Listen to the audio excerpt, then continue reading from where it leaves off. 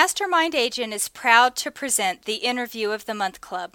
Top agents, rising agents, team members, and guests from across North America reveal their success secrets, strategies, and systems in up-close and personal interviews.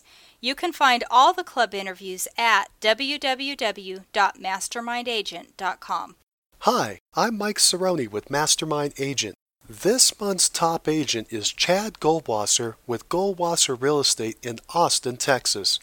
In 2008, he posted his best year when he closed 543 transactions with a total sales volume of $123 million. His average sales price was $226,000. 55% were buyers and 45% were sellers.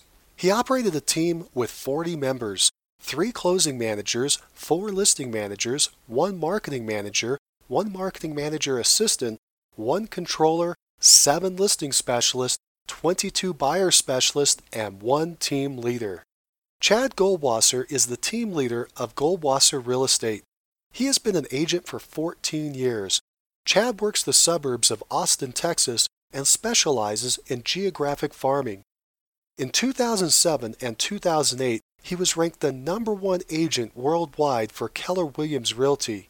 In his short career, Chad has personally sold over 1,000 homes and has teams over 5,000. Chad is a billion-dollar agent, one of the rare agents to have sold over $1 billion in real estate. Chad is known for running huge teams of people. In 2008, he led a team of 40 people. Chad shares how he built and managed such a huge and successful team.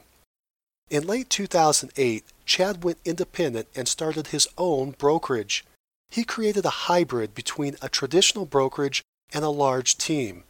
The broker provides centralized marketing and systems, while the agent retains independence to either work the company business or generate their own. Either way, the client receives standardized marketing and service. Chad is a strong geographic farmer. He will describe how to take over and dominate almost any geographic area in 8 weeks with a secret he learned at a NAR convention. Chad used the secret to quickly take over and gain a 30% market share in his farm. Chad is an advocate of building yourself from the inside out.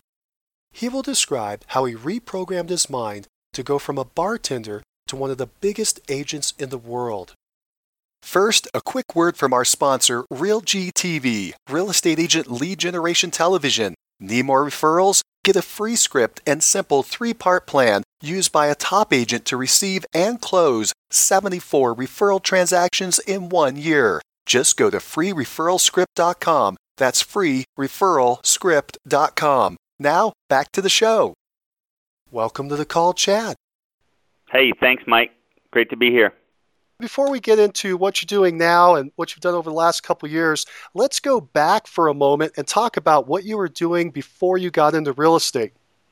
Before I got into real estate, I was in the restaurant business, and I was working as a bartender and a server and a manager with a company here in Austin called Trudy's. And I was looking for, I thought that I was going to be successful in the restaurant business. I thought that's where I would find success, that I was going to open restaurants and be this restaurateur type of person. And as I was working at Trudy's and started managing, I realized pretty quickly that it wasn't conducive to the kind of lifestyle that I wanted to live. I just didn't feel like it would be the kind of thing that I would want to do with the rest of my life, to be hanging out in a restaurant running this type of operation. And so I was looking for a way out, and the first thing that I came into was a business called Amway, and I had no idea what it was, but I was introduced to it by someone that my ex-wife had been working with. And so we got into that business, and I worked my bottom off at it, and it was never, although it was never financially successful, it introduced me to the world of personal growth and goal setting and a lot of great things that helped me when I made the decision to get into the real estate business. So that's kind of how I started. I had just bought my first home and thought that maybe I would start investing in real estate. And in order to do that, I figured I should be smarter about real estate, so I decided to get my real estate license when I was 23 years old and start looking at investing in real estate. And as I sat in the classes and was working towards getting my license, I looked around at all the other people that were in this classroom, and I thought to myself, if these people are going to be out there selling real estate, I think that I could probably do pretty good. I felt like I was the same type of person, if not maybe a little more motivated, a little smarter than a lot of the people that were sitting in that classroom. So I decided that I would try my hand at selling some real estate. Did you have a fast start in the real estate business or a slow start? Well, I was still working full-time at Trudy's when I got started, and I was still bartending and managing. And what happened was I went to a company called Prudential Owens Realty here in Austin. It's about a mile away from where I'm sitting right now. And what happened was I went through their training program, and they basically said, it was about a 2-week training program where they taught you how to contact expired listings and for sale by owners and your sphere of influence. And so what I did was for 3 months I called every single person I knew. I called anyone that I had worked with at Trudy's. I called my sphere of influence, which was very, very hard, just to make those calls and tell people, hey, I'm in the real estate business. A lot of those people knew me as a bartender, knew me as a bar manager, and so it was hard for them to picture me actually helping them with one of their biggest investments that a person ever makes. So it was very tough, and I actually was calling for sale by owners and expired listings, and finally, after 3 months, I had my first listing, and it was a mobile home, and it was about an hour and a half away, and the seller was a real pain in the bottom. So fortunately, what happened was that I was also out educating myself. I think it's super important as an agent that you get out and you preview homes and you start learning the market really, really well. And I was doing that. I was going out on property tours a lot, which is where a bunch of agents get together and go out and look at different properties that are for sale. And so I was out on property tour one day, and this gentleman, an agent, jumped into my car for a property tour.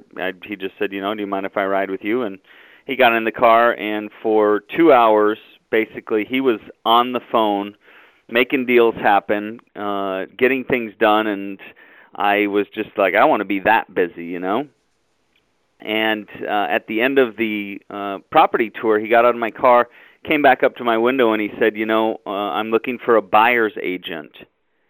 And I'm just fresh in the business. I have no idea what he's talking about, so I'm like, okay, well, good luck.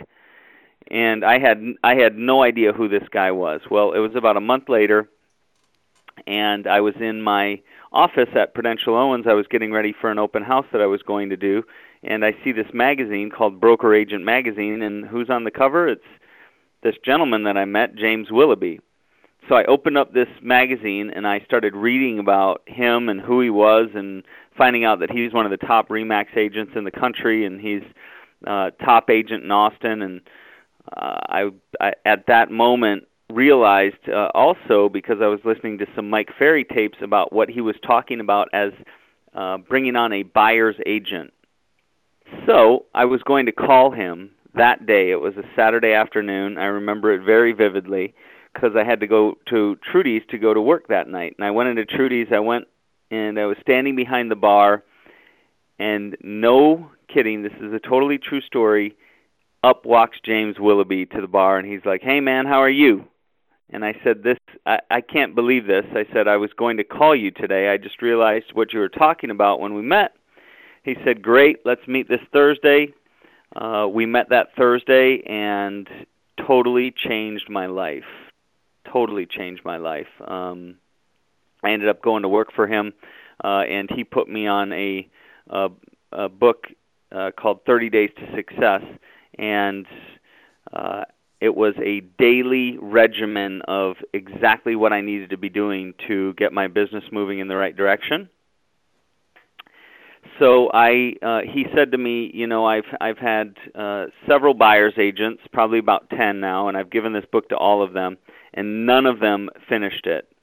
And he said, and none of them are with me anymore. So I took that book and I said, you know what?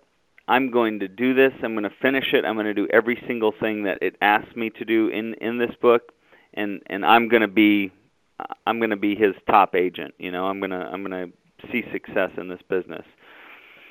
So it started out with, which, I know we're going to talk about mindset later and such, but it started out having me doing affirmations and visualization and goal setting and what's called a quantum leap exercise and all of these different things, writing in a book, writing in a journal 25 times every single day for 30 days. I will enjoy success through selling 4 homes per month.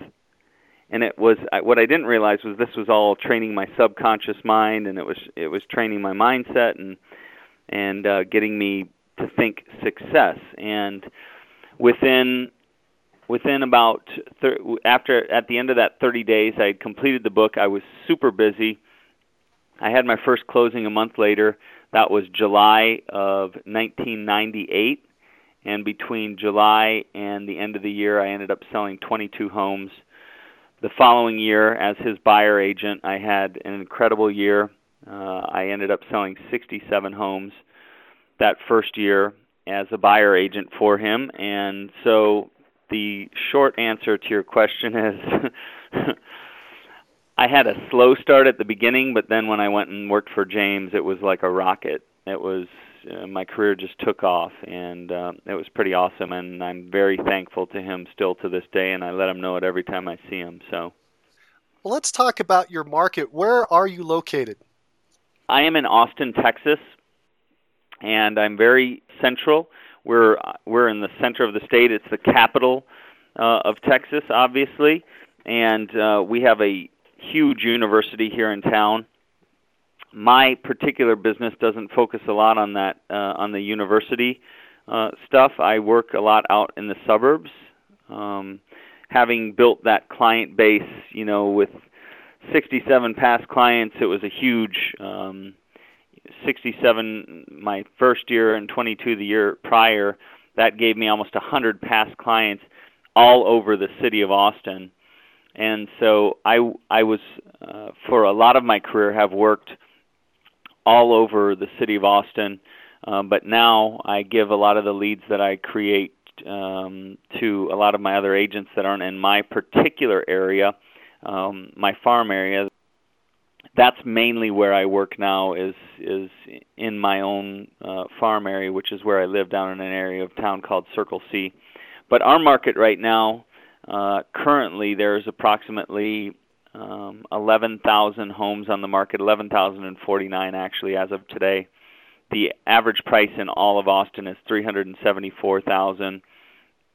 Our average days on the market right now is about 108 for the active listings. There's been 11,000 sales, 11,180 sales to be specific in Austin since the beginning of the year. The average sale price is $253,103, and the average days on the market of the sold properties is 82. We are a very technological town. We have a lot of great companies here like Dell, 3M, Texas Instruments, AMD, Samsung. A lot of great companies have relocated their headquarters and their businesses here to because it's a great place to live, great weather, great quality of life, and just very friendly to business. So that's a little bit about our market and what it looks like. What I'd like to do is go back for a moment and talk about some of your successes in the past, and most recently in 2007 and 2008. Tell me about that. When I started out, I was with Prudential. When I went to work with James, I moved over to RE/MAX with him, and then I went on my own with RE/MAX. After a year and a half with James, I had built my business to a point where I felt like I could go on my own and do fairly well. So I was with RE/MAX for 7 years. And at the end of 7 years, I had 6 team members, 3 agents, including myself, and 3 administrative people. And I met the president of Keller Williams at the time. Her name is Mary Tennant. She's an awesome, awesome lady. And she started recruiting me to come to Keller Williams. I wanted to continue to grow. My business was on a very high upward swing at the time, and I wanted to bring on 6 new buyer's agents. And in order to do that at the company I was at, I would have to pay before they ever produced anything. And with Keller Williams, they told me that I would be able to move over there and I would not have to pay anything for my buyer's agents. So I moved over to Keller Williams, that was 7 years ago now. So I moved over there. I had 6 people, and I had hired a new coach, a gentleman named Bob Corcoran, who is an amazing, amazing coach. And at the time, I was at about $24 million in sales. And very quickly, I grew. In 3 years, we grew from 6 people to 40 people. It was our second year at Keller Williams. We had the number 1 sales team worldwide for them in terms of units sold. I think that year we did like 500 and some sales, and that made us number 1 for them. So that was a pretty incredible time. The next year we were number 1 again. That was the year of 2008. We were number 1 sales team for the entire year. And then that's when I left and launched my own brokerage in November of 2008, because we had grown to a point.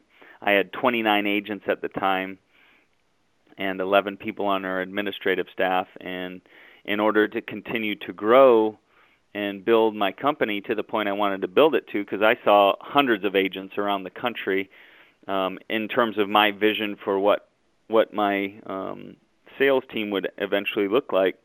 Not even hundreds, it was more like thousands of agents across the country utilizing our systems and our models. And so it just became evident to me that and to my leadership team, that we had to move on and start our own brokerage. And but it was pretty incredible getting to that level of success with the company, after working behind a bar and within 8 years of getting into the real estate business, I had the number 1 sales team worldwide for a company of almost 80,000 agents. So it's pretty intense, pretty fun, and like I said, pretty incredible time. That's an amazing number of people. You had to be pretty ambitious. Let's talk about that team building. You have these 29 agents running around. Are they all buyer agents? Once you start getting to a level of success where you're creating so many leads that you can't handle them, the obvious first step is you want to hire a buyer agent, because all the leverage is in the listings. The listings create leads. The listings give you the opportunity to, take a weekend off and not have to be driving buyers around and still be making sales. So the obvious first step is to hire buyer's agents. So that's what I did. For a long time I hired buyer's agents, and I got to a specific level where I couldn't handle all of the listing leads that were coming in. What I did was I took and I hired 2 new agents, and I trained them on our listing system, on my listing system. And then they started taking listings. They started getting successful, and then I hired more buyer's agents because we had more listings and more leads were coming in. And so it got to a point where when I had 29 agents, 22 of those agents were buyer's agents, and then 7 of them, including myself, were listing agents. And there was no crossover. If you were a buyer agent, you just worked with buyers. If you were a listing agent, you just worked with sellers. Absolutely. Some specialization and focus. Totally. And, the listing side is a lot different. It's so different from the buyer side.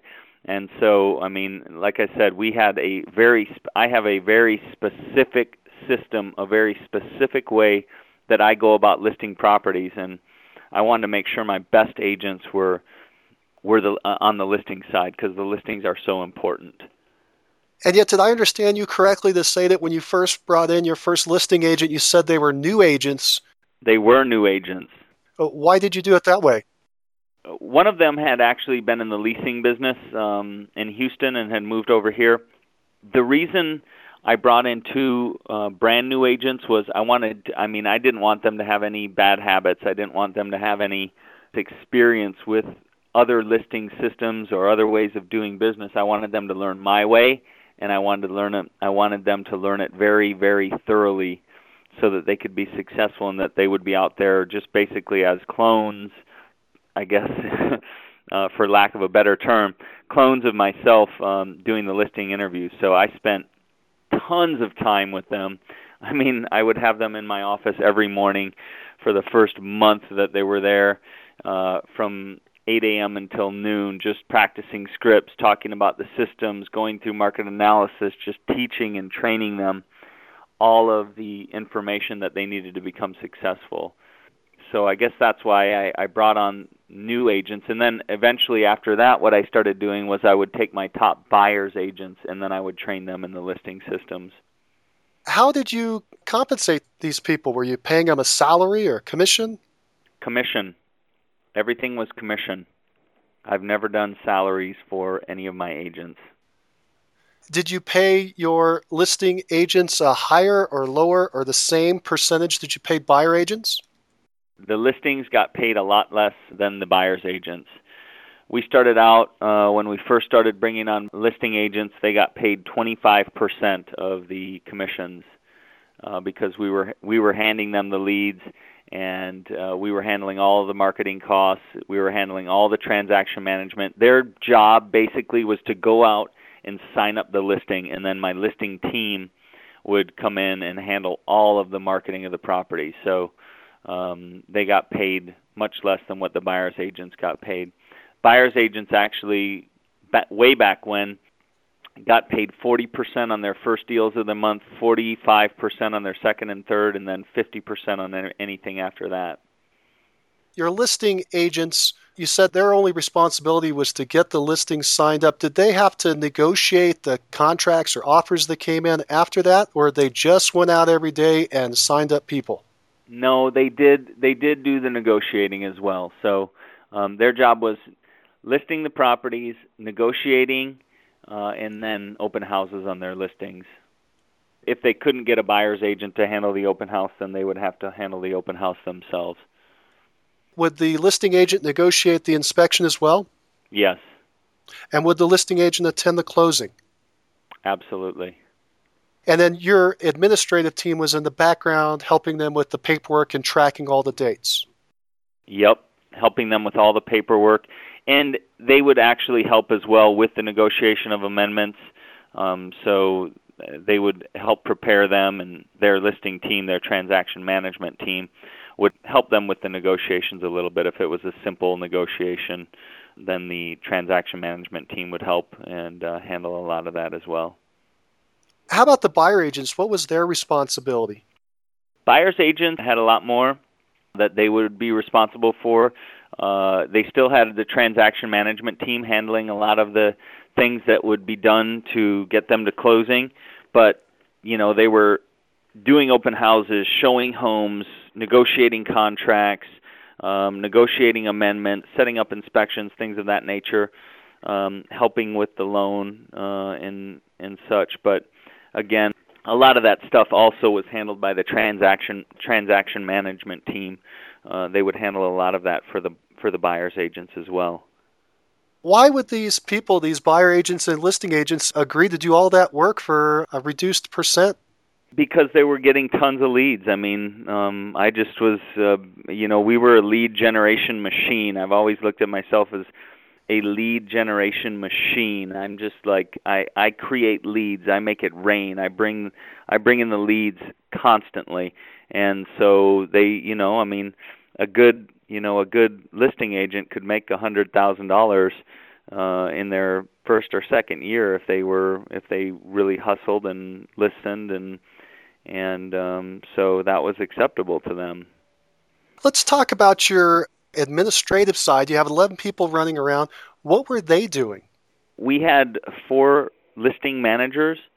They would help with all of the listings and all of the marketing on the listings, making sure signs got out, making sure that flyers got done, that they got entered into the multiple listing service, that they got set up on the open house schedule, that they were entered into Realtor.com correctly, that they were on Austin Home Search correctly, that they were on all the different websites that we post our listings to. They were in constant contact with the client as well. They were giving them weekly market update reports, doing all kinds of things of that nature. Then we had 3 other administrative people that were working on the closing side, closing managers. They were in charge of making sure that appraisals were getting done, inspections were getting set up, that amendments were being negotiated, that loans were being finalized, just everything that has to do with the closings. We then had a courier as well. The courier's job was to run around, put signs in yards, pick up signs, make sure lock boxes were taken off or put on properties, delivering flyers for agents, putting up open house signs and all the things of that nature. We then had a marketing manager basically that was in charge of all the marketing, and then she had an assistant that was helping with all the design and production, and then we had a controller that was in charge of the money and making sure that everyone was getting paid, and so that's pretty much the makeup of the team. And then eventually we brought on what we call inside sales or client services department. That, you know, when I first started, I handled all the incoming leads. All the incoming calls would come to one number. I handled all of them. But then as we got busier and busier, I then handed that off to the buyer's agents. And then we rotated it between buyer's agents. And eventually we got to a point where everyone was so busy that, you know, nobody was really working those leads as hard as they could. So then I created this inside sales department where basically their sole job was to take all of the incoming leads and focus on converting as many of those leads into buyers and sellers as possible, and then handing them out to the agents. And you took that role initially, and you tried to train your buyer agents and listing agents in that role, but they were overloaded or distracted, and so you took on a new group to focus, inside sales agents. Absolutely. Were those people licensed? Yes, eventually we had just licensed people in those positions. We wanted them to be able to give all the information out, and in order to do that, they had to be licensed. How did you compensate your inside sales agents? They got paid a small salary, and then they got bonuses based on conversions, based on appointments, and based on closings. So they would get a small salary, and then if they converted a lead into an appointment, they would get an appointment bonus. If that appointment turned into a sale, they would get a closing bonus. Okay, and were those fixed dollar amounts or percentages? Fixed dollar amounts for appointments. I believe it was $50 per appointment, and then a percentage of the closing. And the other admin people, how are you compensating them? Salaries and bonuses. And the courier, was he hourly or sourly? Hourly. And then the marketing manager and assistant, I assume, was salary? Yep. And the controller was probably salary? Yep. A lot of overhead. Yeah, I mean, that was the thing is, you know, in Gary Keller's book, The Millionaire Agent, that's the model that I was building my business after. I holed myself up in my office when I moved to Keller Williams and just read that book and basically put together a vision for what I saw my team looking like and how I was going to build it. And I read that if I got to $2.4 million in GCI and I built my company a specific way, that I would net $1 million. And so I started focusing on that model, and the overhead was amazing. You know, it got to a point where, you know, office space and marketing and you know, signs and lock boxes, and I mean, we were spending a good amount every single month. Would you mind disclosing if your operation was profitable? For a good portion of that time, it was decently profitable, but not as profitable as you would expect. I mean, when I got to 2.4 million in GCI, I think I netted maybe about 700,000 or so, which is pretty dang good. But I was told it would be $1 million, and that's not the case because there was so much overhead. When you got it up to the pinnacle, you have 40 people running around, and if somebody's listening and they want to create a large team like that, could you tell them a percentage, a net margin percentage that they should be expecting? You said it's not quite what you expect. What was it? Do you remember? I don't have that number currently. I'm sorry. But I mean, I think what I found out in growing my company to that level and growing my sales team to that level was that, I'll tell you, probably my most profitable year I ever had was that year I sold 67 homes as a buyer agent for another top agent. I mean, that was, I had no overhead. I didn't have to worry. I took home, everything that I made. I think, the ideal team size is, yourself, maybe 1 or 2 assistants, and maybe 4 or 5 buyer's agents. It's not the most leverage, but I think as you grow and you get bigger and you create this big, massive machine, I think what I learned is that, there's not a ton of money in it. I mean, you're still having to produce. I was throughout the entire time, and even still today, I'm still the top producing agent on my team, and I still work probably more than 99% of the other agents that are with our company, Just to try to wrap up a couple of ideas in that large team, you mentioned office space. How much space did you need? At our pinnacle, as you were saying, I had bought a building over in a part of town called Westlake, and we had, in that building, we had close to 7,000 square feet. Your buyer agents and your listing agents, did you have a quota system? Did they have to perform a certain number of transactions per month or per year? Yes, our goal for our agents was 2 transactions per month. And if they did not, and that was based on a rolling average, and if they did not produce at that level, then we put them on what we call the PIP, a personal improvement plan. And they got to be on that for 30 days. And if we didn't see improvement in them after that 30 days, then they had to go find success at some other place. You mentioned that you were the rainmaker. You were generating business. Could you recall your top 3 ways that you were generating business to support 40 people? Ever since the beginning of my business, I've always looked at my different lead generation, what I call spokes in my lead generation wheel. And as we grew, in the beginning it was my sphere of influence, it was open houses, and it was the internet way back when. We used a system called HomeGain. Those were my 3 top sources of business. And as we grew and we created more income, then we started farming, and farming became farming still, and at that time we're talking about was my number 1 source of leads. I also got into radio advertising.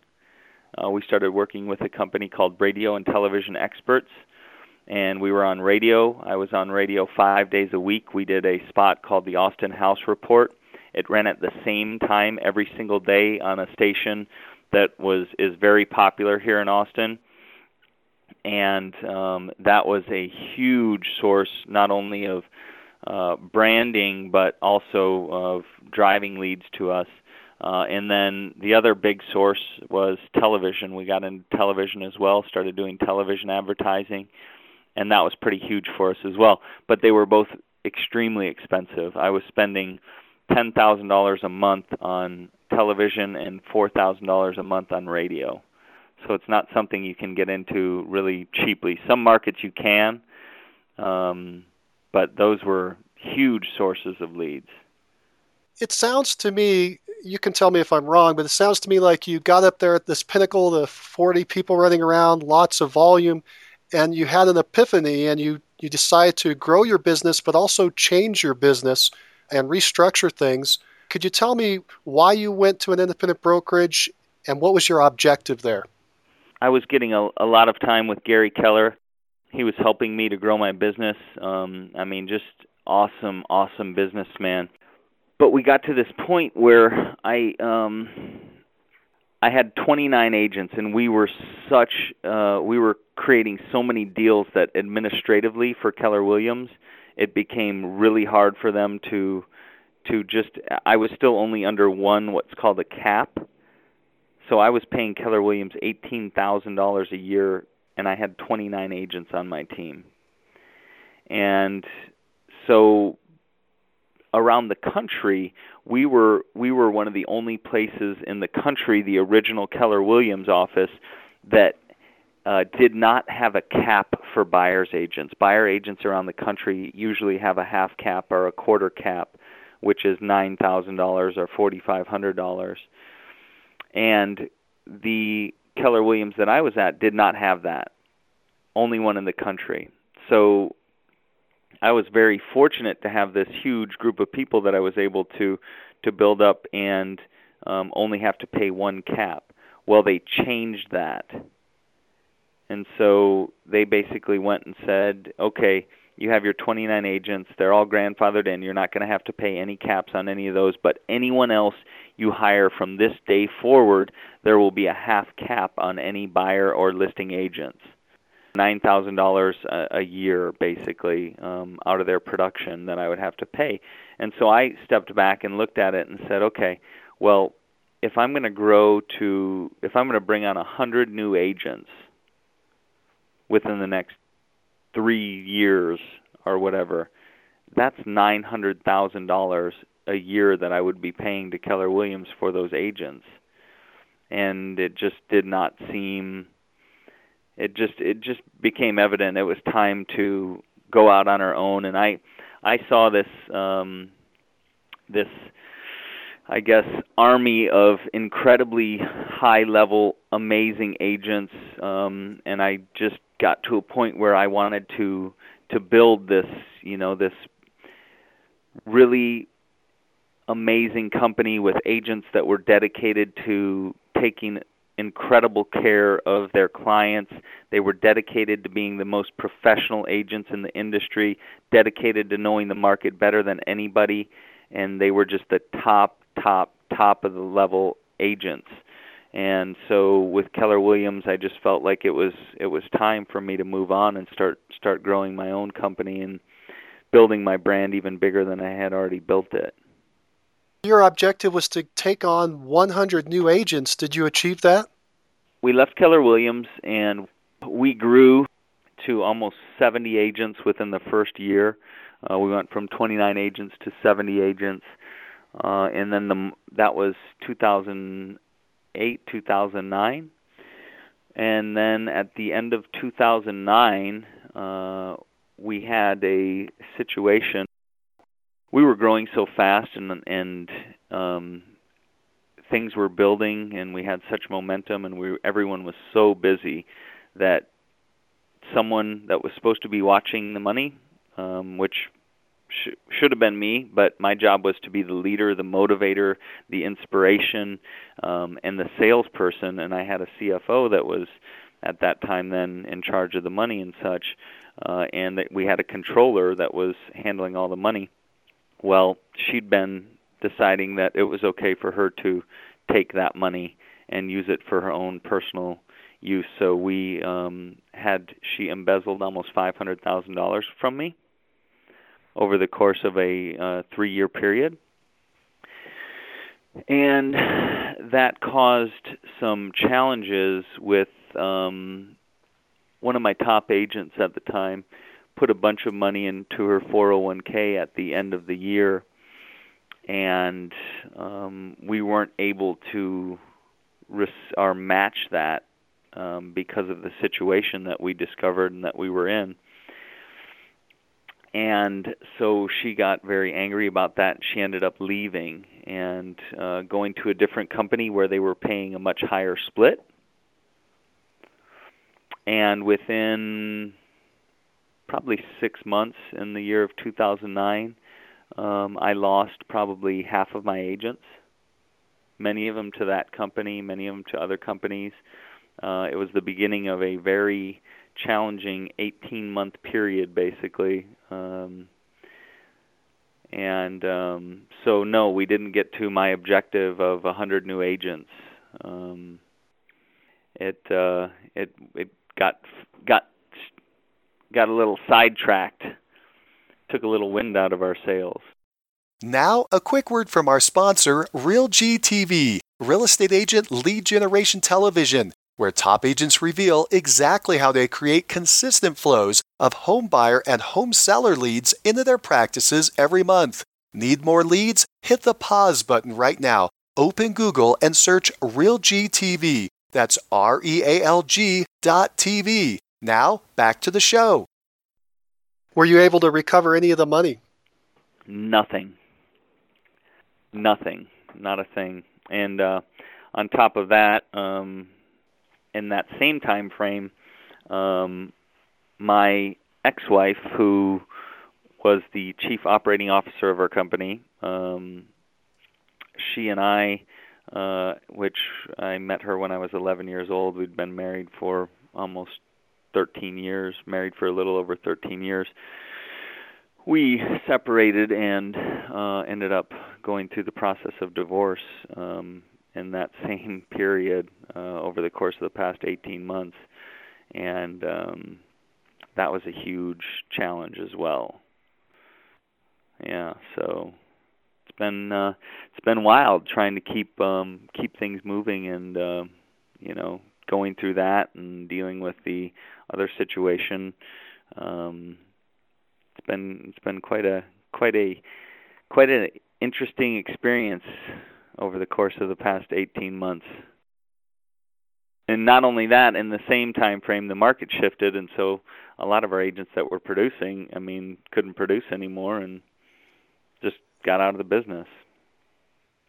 Have you put a system in place to prevent financial loss in the future? Absolutely. What type of system did you put in place to avoid that problem? Well, the problem was that the controller, the woman that stole all the money from us, she had so much control. It was ridiculous. And it was my fault, but I had someone else that was watching that money that I thought was, taking good care of it and that had their eyes on it. And I didn't trust this person that was our controller, and I kept telling my ex-wife and my CFO that I wanted her out, and they said they were making a plan to have that happen, and it just never happened. So anyway, what we do now is I have an outside auditor, basically CPA, that comes in. He comes in once a week. He helps us to make sure our P&Ls are up to date. He monitors a lot of the inflow and outflow, and then I have a inside person that controls all the money that's coming in. But nobody signs checks anymore except for me or my CEO now of our company, Greg Cooper. Nobody signs checks.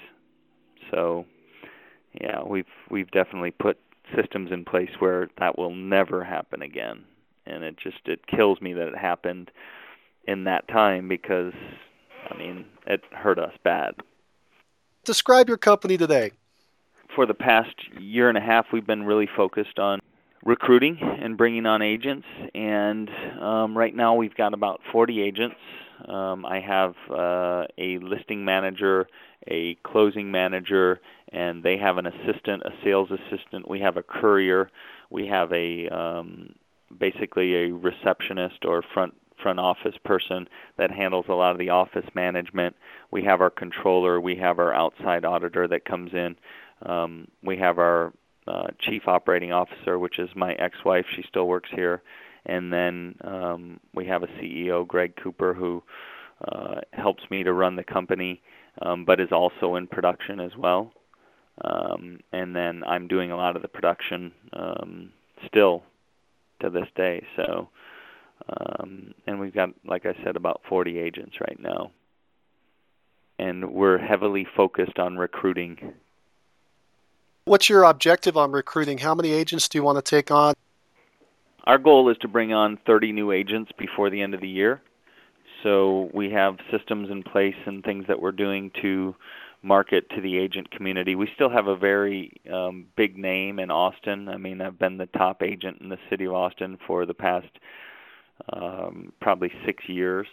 So we still have a very good name. We've got great systems, and we are marketing and prospecting and doing everything we can to find the best agents and bring them on to help us to grow and move to the next level, which for me, if I look at the company 5 years from now, we're going to have 3 offices in Austin. We will have an office in San Antonio, an office in Houston, an office in Dallas, and we'll continue to expand regionally. The structure of your business, has it changed? Do you still run everything as a team and you're generating all the leads? Or are the agents that you're bringing on more independent agents generating their own business? Now the way that we work is we still put a ton of energy and effort into lead generation, but we are bringing on more independent agents that create their own business and that generate their own deals and market themselves. So yeah, a lot of that now is more of an independent agent model. I have a team that where I'll hand my buyer leads and some of my listing leads too. I have about 3 agents that I really focus on helping give them those leads to, and then the leads from the company go out to all the different agents within our company, and then they just pay a portion of that back to us if it's a company lead. Is it a percentage that they pay back or a fixed dollar amount? 20%. Listings are paid at 60 and 70%. Buyer deals are paid at 75 and 85% because we still handle a lot of the costs that are associated with the listings, so they're a lot more expensive for us. And if it's a team lead, 20% is paid back to the company for that team lead. And the tier is that basically if you're up to $5 million in sales per year is the cutoff of where you go from 60 to 70% on listings and from 75 to 85% on buyers. So once they produce that $5 million level, then they move up. What kind of lead generation are you doing today? You've mentioned farming. Let's talk about your farming efforts. How do you determine where you're going to farm? If someone's going to start a new farm, we try to look at areas that have a lot of sales. Like, I'm not going to go farm a neighborhood where there's 10 sales a year. I want a neighborhood where there's 1,000 to 5,000 homes, a subdivision where there's 1,000 to 5,000 homes. I want to make sure that there's at least 100 to 300 sales in that neighborhood, because basically you can only capture a certain amount of business. So if there's 10 sales in a neighborhood and I can capture 20 to 30% of that business, I'm only getting 2 or 3 sales out of it. So the cost versus reward is not there. If there's 100 and I can capture 20%, that's 20 sales. It's worth it. So I look for neighborhoods with a lot of turnover, with a lot of sales, and with a lot of homes that I can market to. How I started my particular farm, which is an area called Circle C. It's an area of 4,500 homes, but I had gone to the NAR convention in 2002, the National Association of Realtors convention in New Orleans in 2002, and I was sitting in a training, and they were talking about farming, and they said, people say farms take a long time to get up and running. They said we did a study, and what we did is we went into a specific neighborhood and we surveyed that neighborhood and we asked them, who is the top agent in the neighborhood, and we got all these different responses back. And so what we did was we went and we created this fictitious agent, and 8 times over the course of 8 weeks, we hit those people with a postcard mailer that basically said, hey, this is Joe Schmo agent, and I'm one of the top agents in the area, and hit them 8 times over 8 weeks. And then they went back in, and then they did this survey, and they said, who's the top agent in the area? And of course, it was Joe Schmo. Basically, 90% of the people said Joe, the fictitious agent. So what we did is we came back. I was living in an area of Circle C that had about 400 homes in it at the time, and we just wanted to start out kind of small, test it. So we just started out in our particular area of Circle C. We did a mailing campaign where we hit the people in the neighborhood 8 times over 8 weeks, but we didn't stop there. After the 6th week, I started calling into the neighborhood. It was at the time where, it wasn't a no-call, there was no no-call list.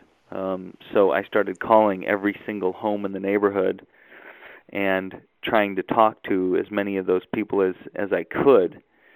And so I probably talked about 75% of the people that lived in the area.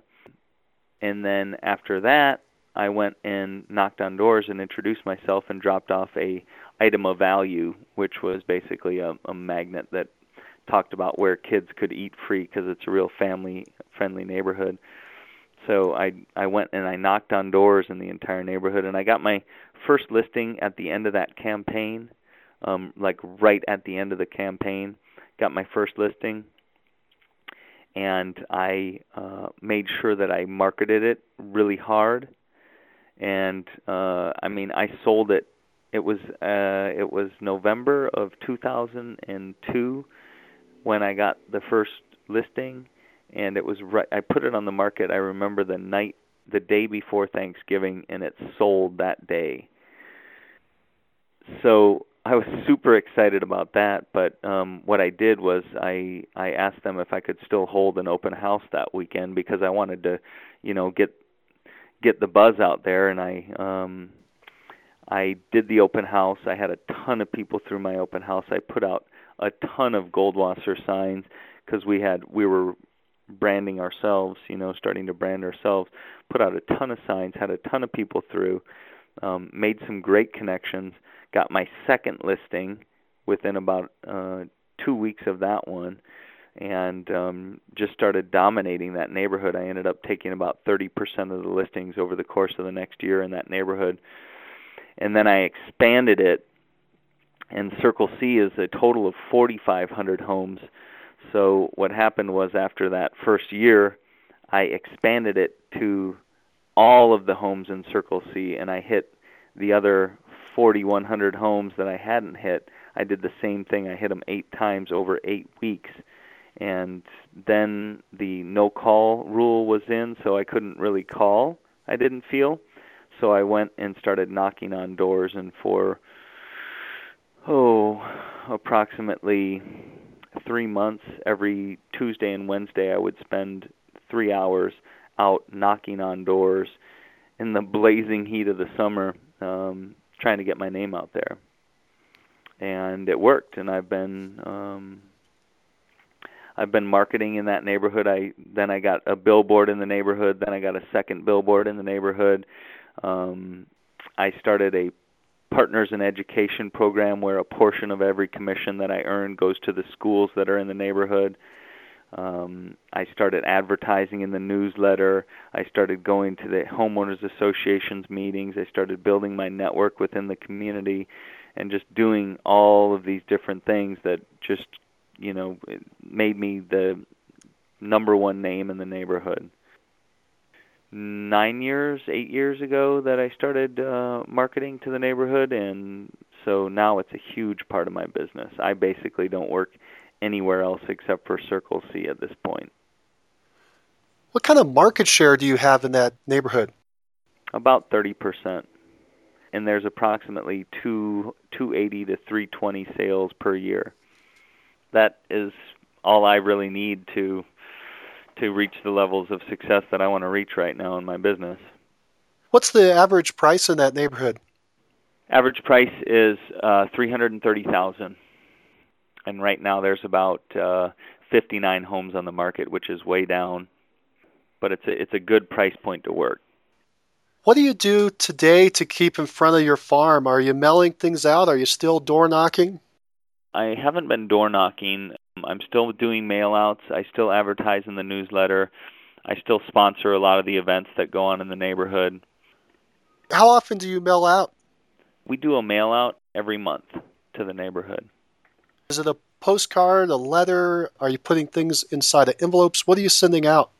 Usually it's a postcard, and it'll advertise our listings, what we've sold, what's currently active in our inventory. And then once in a while we'll do something different. We'll advertise our Partners in Education program, different things like that. We'll try and mix it up a little bit. The thing about it is it's just got to be consistent, you know. They just got to keep seeing your name over and over again. And now they see so many of my signs, and plus then we do open houses in the neighborhood every single weekend, and we put out Goldwasser real estate signs so people think they see us all over the place. Do you use directional arrows? Yep. So a lot of signage. If you were to do an open house, how many signs do you think you'd put out? 15. Our system that we teach our agents is 15 signs per open house. Do you put out directional arrows for your sell signs as well? We don't. Is that prohibited in the neighborhood? No, it's not. It just, they always get stolen. and people they frown upon it.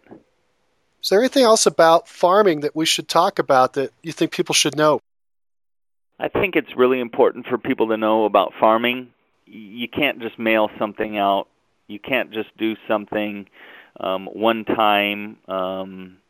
It has to be consistent. If you're going to do it, then follow that system. Do eight times over 8 weeks. Mail something out, and then don't just let it stop there. Look at advertising in the newsletter. Look at making some phone calls. Get out, knock on some doors.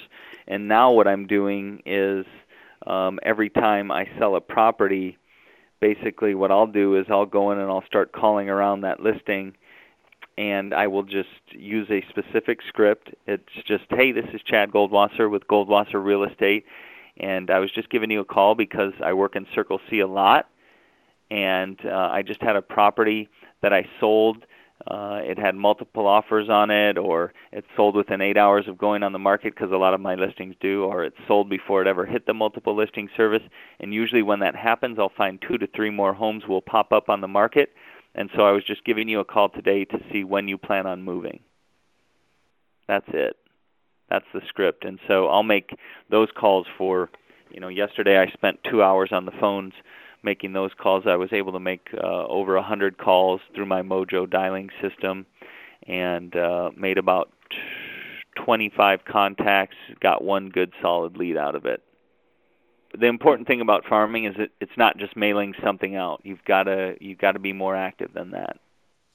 What do you do if you get an answering machine? Do you leave a message, or do you just hang up and go on to the next one? Hang up and go on to the next one, and just recall that number at a later time. You mentioned a Mojo dialing system. What is that?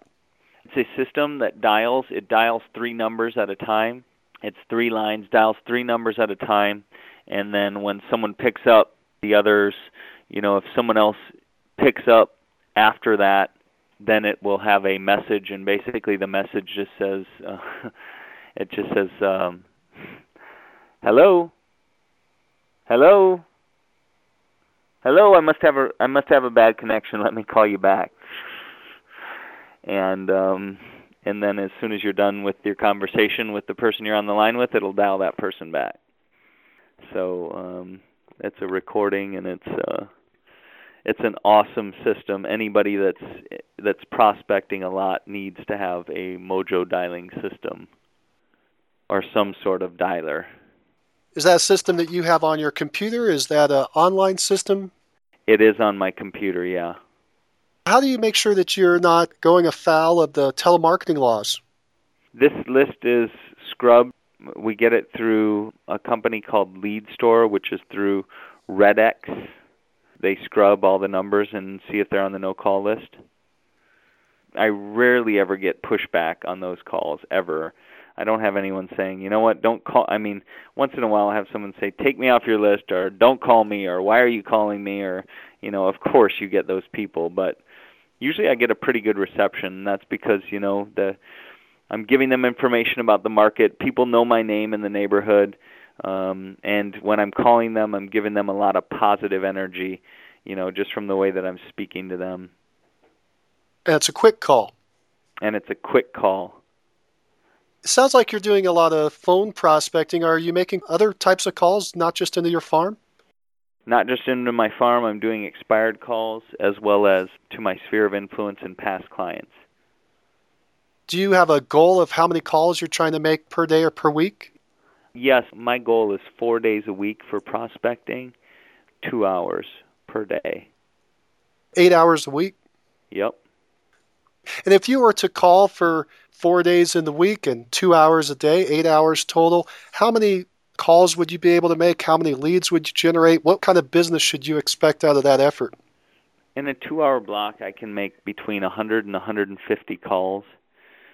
Usually I'll get about anywhere from 30 to 50 contacts. Usually generates me about 3 to 5 leads per session. Some days are better than others.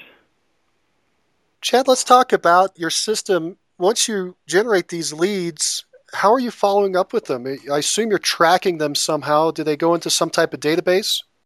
They go into a database. We use a system called Agent Achieve. So they're entered into that system, and there's a follow-up plan that we utilize. I also utilize seller information and buyer information sheets, which are basically lead sheets, and I'll take down all the information that I can about those people on the lead sheets. And once I've taken down that information on those lead sheets, I put them in a binder, and I go through that binder pretty much every day and look at who I need to call, who's in process, who's listed, and just make sure that I'm making all those follow-up calls, those lead follow-up calls. That's the key. I mean, you can create leads all day long, but if you don't know how to follow up with them, they're worthless. You're using a manual system. Do you somehow indicate to yourself if they're hot or cold? Do you have a quality system? Yep, there's an A, B, and C lead system, basically, where an A is anyone that's going to list or buy within 30 days. A B is anything from 30 to 90 days out, and C lead is anything 90 days or more out. Do you put them in your book in that order, A, B, and C? How do you organize your binder? I don't organize it in that manner. I just put all of my leads in there, and I just go through them every single day. Just literally going through every lead just real quickly and either calling that lead or making note of where I'm at with that lead. And you keep all your notes on that lead in there in that binder. You write them down with a pen. Exactly. You have a daily process that you review and call. Do you have hours set aside during the day that you're going to do that? Hours set aside for lead follow-up? Absolutely. How much time do you set aside each day for that? Usually an hour. Do you try to do that in the morning or the afternoon? In the morning. Usually it's one of the first things that I'll do. Once a lead becomes more than a lead and they're ready to move forward, you're setting the listing appointment. Yes. Do you schedule it for a certain amount of time?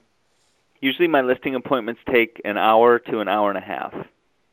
And are you doing a one-step or a two-step? Are you trying to list the property when you go out there, or are you going to plan on going back? I'm usually going to list the property when I go out. I have a very specific system that I utilize to list properties, and so my goal is when I go through that interview, when I create that seller information sheet, there's going to be a lot of information that I'm going to get from them, and I'm going to go through that and make sure that I have, I know, are they ready to list today? One of the questions that we ask, are you ready to list your home immediately? And if not, when? So I'll have a pretty good idea if they're going to be ready to go once I go out there. What other types of questions do you want to ask before you go out? Well, I have a whole lead sheet, but basically I'll ask, obviously, address information, phone numbers, names, if they're the only person on the title to the property, why are they selling, where are they planning to move to, if they need an agent there, are they ready to list the home immediately, if no, when will they be ready, how long have they owned the home, how much did they pay for it, all of the information about the property, including bedrooms, baths, living areas, type of garage, square footage, the builder, the special features of the home.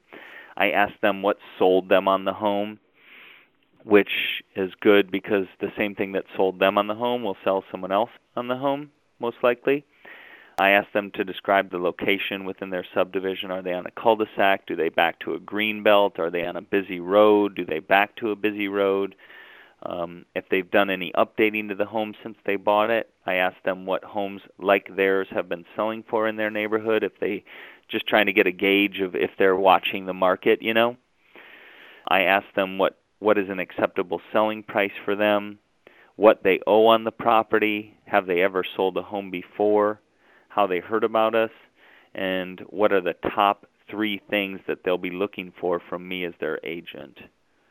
And then the last question I ask is, have they or are they going to talk with any other agents?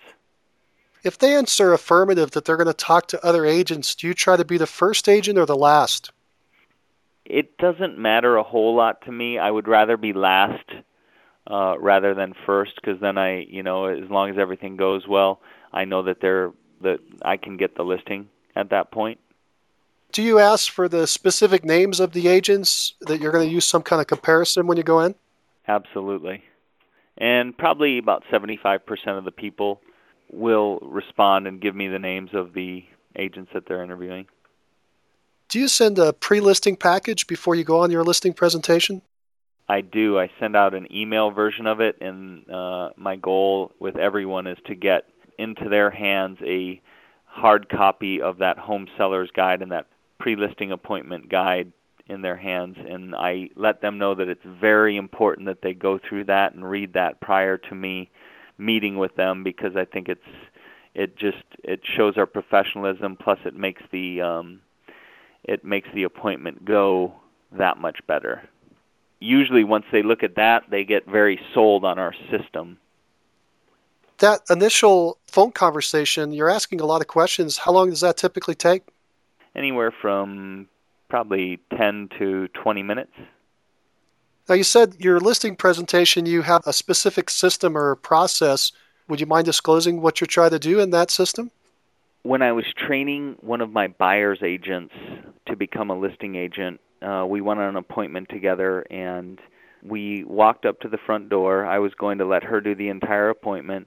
She knocked on the door opened, we walked in and shook hands with the sellers, and I was expecting her to take the lead, and all of a sudden there was some very awkward little silence time, and I realized that I hadn't taught her how to take control and really go through the listing process in an appointment. And so I created a entire step-by-step process of how to take the listing, and it starts when they call in to the office, and you take that lead and you take all the notes and the information on the lead, and then you set up time to prepare for the appointment, prepare your market analysis, and prepare your binder, and then you go out and you preview properties for that listing appointment so you know what all the competition looks like. You look at probably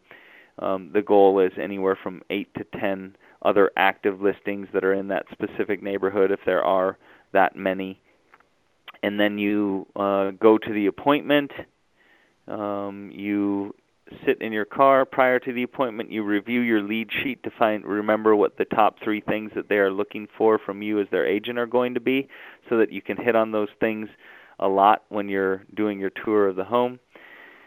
You say to yourself 3 times, I'm the best at what I do, I'm the best at what I do, I'm the best at what I do. You say, I will walk out of here with a signed listing agreement. You get out of your car. You walk up to the home. You find something to compliment them about the home. When you enter, you go in, you shake their hand. You then say, I'm going to set my information at the kitchen table. That's where we'll meet. The goal is to get them saying yes to you. That's a Brian Tracy deal. He says you should get your client saying yes to you 5 times within the first 5 minutes of meeting them by asking them questions that demand a yes. That's called a tie down. That's something I learned from Tom Hopkins.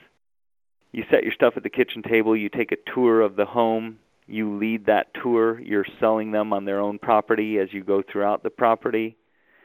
You get done with the tour, you come back to the kitchen table, you sit down, you ask them to get you a glass of water, again establishing your control of the situation. And then you get them sitting down and you say, I'm going to go through 3 things with you today. Basically, I'm going to go back over the information we talked about on the phone, make sure that we're all on the same page. Then I'm going to go through our marketing system and how we're going to get your home sold. And then we're going to talk about the market and the pricing, because that's obviously very important. And then we go through those 3 things, and at the end of that, we come to agreement on pricing and we sign up the listing. So you have a very formal, structured, standard, canned listing presentation. Absolutely. It's called the Goldwasser Advantage Listing System. Everyone that works for my company uses the same system when they list a property. They get a listing binder, a full presentation binder.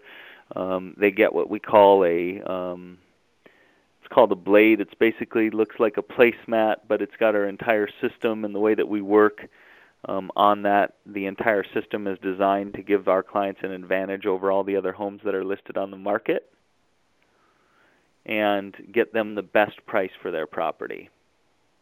In order to have that standardized across your entire company, you must have standardized your marketing, the marketing of the property? Absolutely.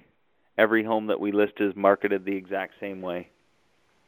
So the company is paying for that marketing so that the agents don't dispute what will and won't happen? Correct. And the agents are charged a $250 marketing fee for each listing that they take. As long as the listing sells, they get that money back. If the listing does not sell, then they don't get that money back. Does the agent have to pay that fee up front? Yes, once they take the listing. And then refund it at the closing? Correct. How many listings do you currently have? We right now have probably 110 listings. That's total team, total company. Myself right now, I believe I have 12. Over your career, how many listings do you think you've taken? Probably well over 500. Total homes sold in my career is probably close to 1,000 at this point. And that's you personally? Yeah. The total that you think your teams have sold in that time frame? Probably close to 5,000 homes. Do you practice buyer agency or buyer brokerage in Texas? Yes. Do you require that buyers sign a buyer agency before you'll take them out to show them homes? Absolutely. And are buyers required to sit down with you in an appointment prior to going out and looking at homes? That is the goal with every single buyer, is to do a buyer presentation. We have a home buyer's guide that we go through with them to explain the process. Even if they bought a home before, we want them to know the way we work. How long is that initial meeting? 30 minutes. The result of that meeting is they understand what the process is and you have a signed buyer agency. Exactly. Do you show property right after that meeting, or is that scheduled for another time? Usually the goal is to show them that day, do the meeting, and then show them properties. Do buyers ever object to signing your buyer agency? Absolutely. And what do you do in those situations? Usually what we'll do is we'll let them know that we'll take them out and show them properties that day, but that as long as everything goes well, that we're going to ask them to sign that document again. You are doing a lot. You're juggling a lot of balls in the air. How do you keep control of your time? A very disciplined, focused schedule. I make sure that I'm following my schedule every day. I have it in my Agent Achieve system, which is a top producer type of system. I just do everything I can to have all of my appointments, everything scheduled in there, and I follow it. I look at it every night. How many hours do you think you work in a typical week? Right now, probably 50 to 60 hours. Do you have a business plan? Absolutely. How often do you refer to that business plan? Every single day. Do you do that in the morning? Do you do that in the evening? in the morning. It's part of my morning ritual, is going through that business plan, staring at it, staring at my goals, going through my affirmations, my why, really working on my mindset to get myself ready for the day and to remind myself why I'm doing what I'm doing. What drives you? Giving back to others, making a positive impact on the lives of everyone I touch. It's the initial thought that I have in the morning every single day. It's my wake-up thought that I utilize, is that it's an awesome day and I will positively impact the lives of everyone I touch. I love motivating and leading and making a positive impact on people. I love when they feel like they've gotten something from me that will change their life. Obviously I'm motivated by money as well, and my kids. I want to give them the best life possible.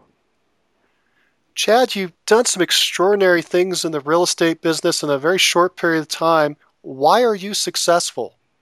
Because I have a massively positive attitude. I learned very early on that I need to train my mind to really build my subconscious belief in myself, and in my transactions, bring that positive energy to every single one of my transactions.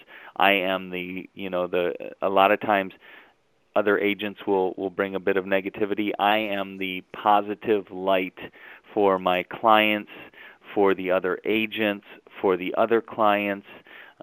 My goal is to get everyone focused on what's good about a transaction so that we can get it closed. I think that's a huge reason for my success. Also, the fact that early on I learned visualization, I learned goal setting, I learned, that I needed to stretch myself to think big and to really push myself to do great things, and I've done that. If you were to advise a brand new agent just getting in the business, what would you tell them to do first? Learn the market. Study and learn the market and get on the phones. Just getting out and previewing as many properties as you can, and then also doing open houses. I think those are open houses. I still do open houses till this day. They've been a huge source of business for me, and I have a very specific system for doing those open houses. Like I said, it's 15 signs. It's putting up a sign rider on Friday afternoon before the open house that says open Sunday 1 to 4 p.m. It's advertising on the internet, getting out and previewing 10 homes in that neighborhood so that I know what all the competition looks like, so that I can share with people what else is for sale in that particular area. I know the market well. I've got statistics on the market. I have an open house book that I utilize.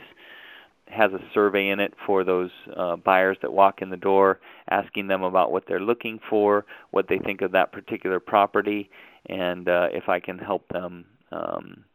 My goal is to convert them from just a buyer looking around to a client. So as a new agent, study, learn, and know your market better than anybody else, and get on the phones and start doing open houses. I understand you wrote a book. Could you tell us a little bit about your book? It was actually a book that was written called Some Assembly Required. I have a good friend who is a networking guru. The guy is amazing. He knows everybody in town. He and I became friends at Toastmasters, which I've been going to for years. It's a speaking club, and he and I became friends. And as my career grew in the real estate industry, he had written this book, and it was called Some Assembly Required, and it was about building your network and how to really build your network. And so what I did was I took it and I rewrote it for the real estate industry specifically, so that I could share with people how I was able to build my network in the real estate business, how I was able to build that network and make it really, really strong and continue to grow it and build it. The things that I was doing to keep in touch with my network, the things that I was doing to expand my network, everything that has to do with networking and building a strong network of people that will refer you business. That's what it's about. Can people buy that in the bookstore? Do they buy that direct from you? They can buy it at Amazon.com. They can buy it directly from me. they can go to my website and purchase it there, which is my Goldwasser Institute website. It's goldwasserinstitute.com. You're also speaking, teaching, and training. Tell us about that. What are you doing there? That's something that I'm extremely passionate about. I saw a speaker in 2004 that basically blew my mind. This guy by the name of Vince Pacente totally changed my life, taught me a system for training my subconscious mind that I utilize to this day.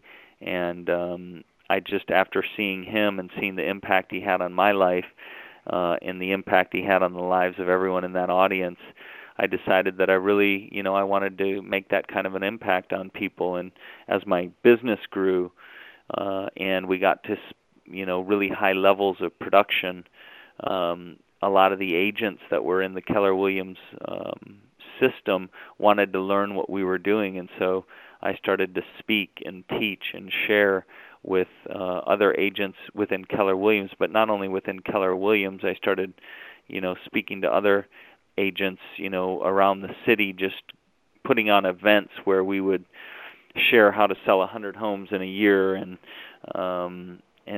people we had a really positive feedback on that, and I just grew more and more in love with it, more and more in love with speaking and teaching and making this impact on people. Do you have anything else that you would like to talk about that I haven't addressed?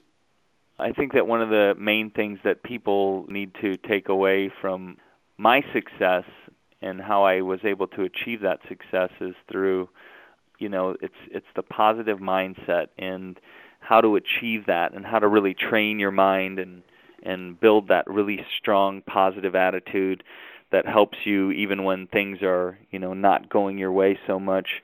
And the way I was able to do that was through affirmations, through my daily wake-up thought.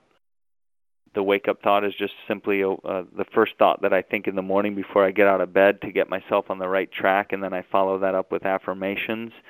I've written 20 affirmations about who I am and what I'm working to become that are very, very positive. I go through those every single morning. I stare at my goals every single morning and go through those and read through those.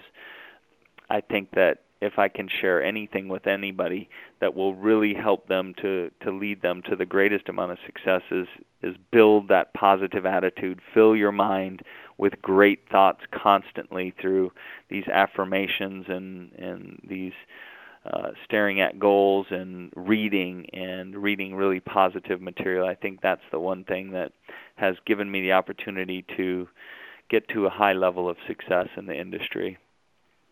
Well, Chad, you have a massively positive attitude. You know how to set amazing goals and then achieve them. Your ability to bounce back from setbacks and challenges is impressive. Your optimism, character, and leadership attracts people to work alongside you as you push the envelope of our profession. You are an inspiration to all aspiring agents. Thank you again for being our top agent of the month. If you like the show and want to know when the next one's coming out, click the subscribe button on iTunes or Stitcher. And if you want to hear more episodes like this, give the show a 5-star review and write a quick comment. I read them all, and it motivates me to keep going and share the top agent success stories with you. Thanks. If you're looking for more ways to generate leads, check out our sponsor, RealGTV, Real Estate Agent Lead Generation Television, and their giant database library of video trainings where top agents reveal, demonstrate, and discuss their best lead generation methods. Visit RealGTV, REALG.TV.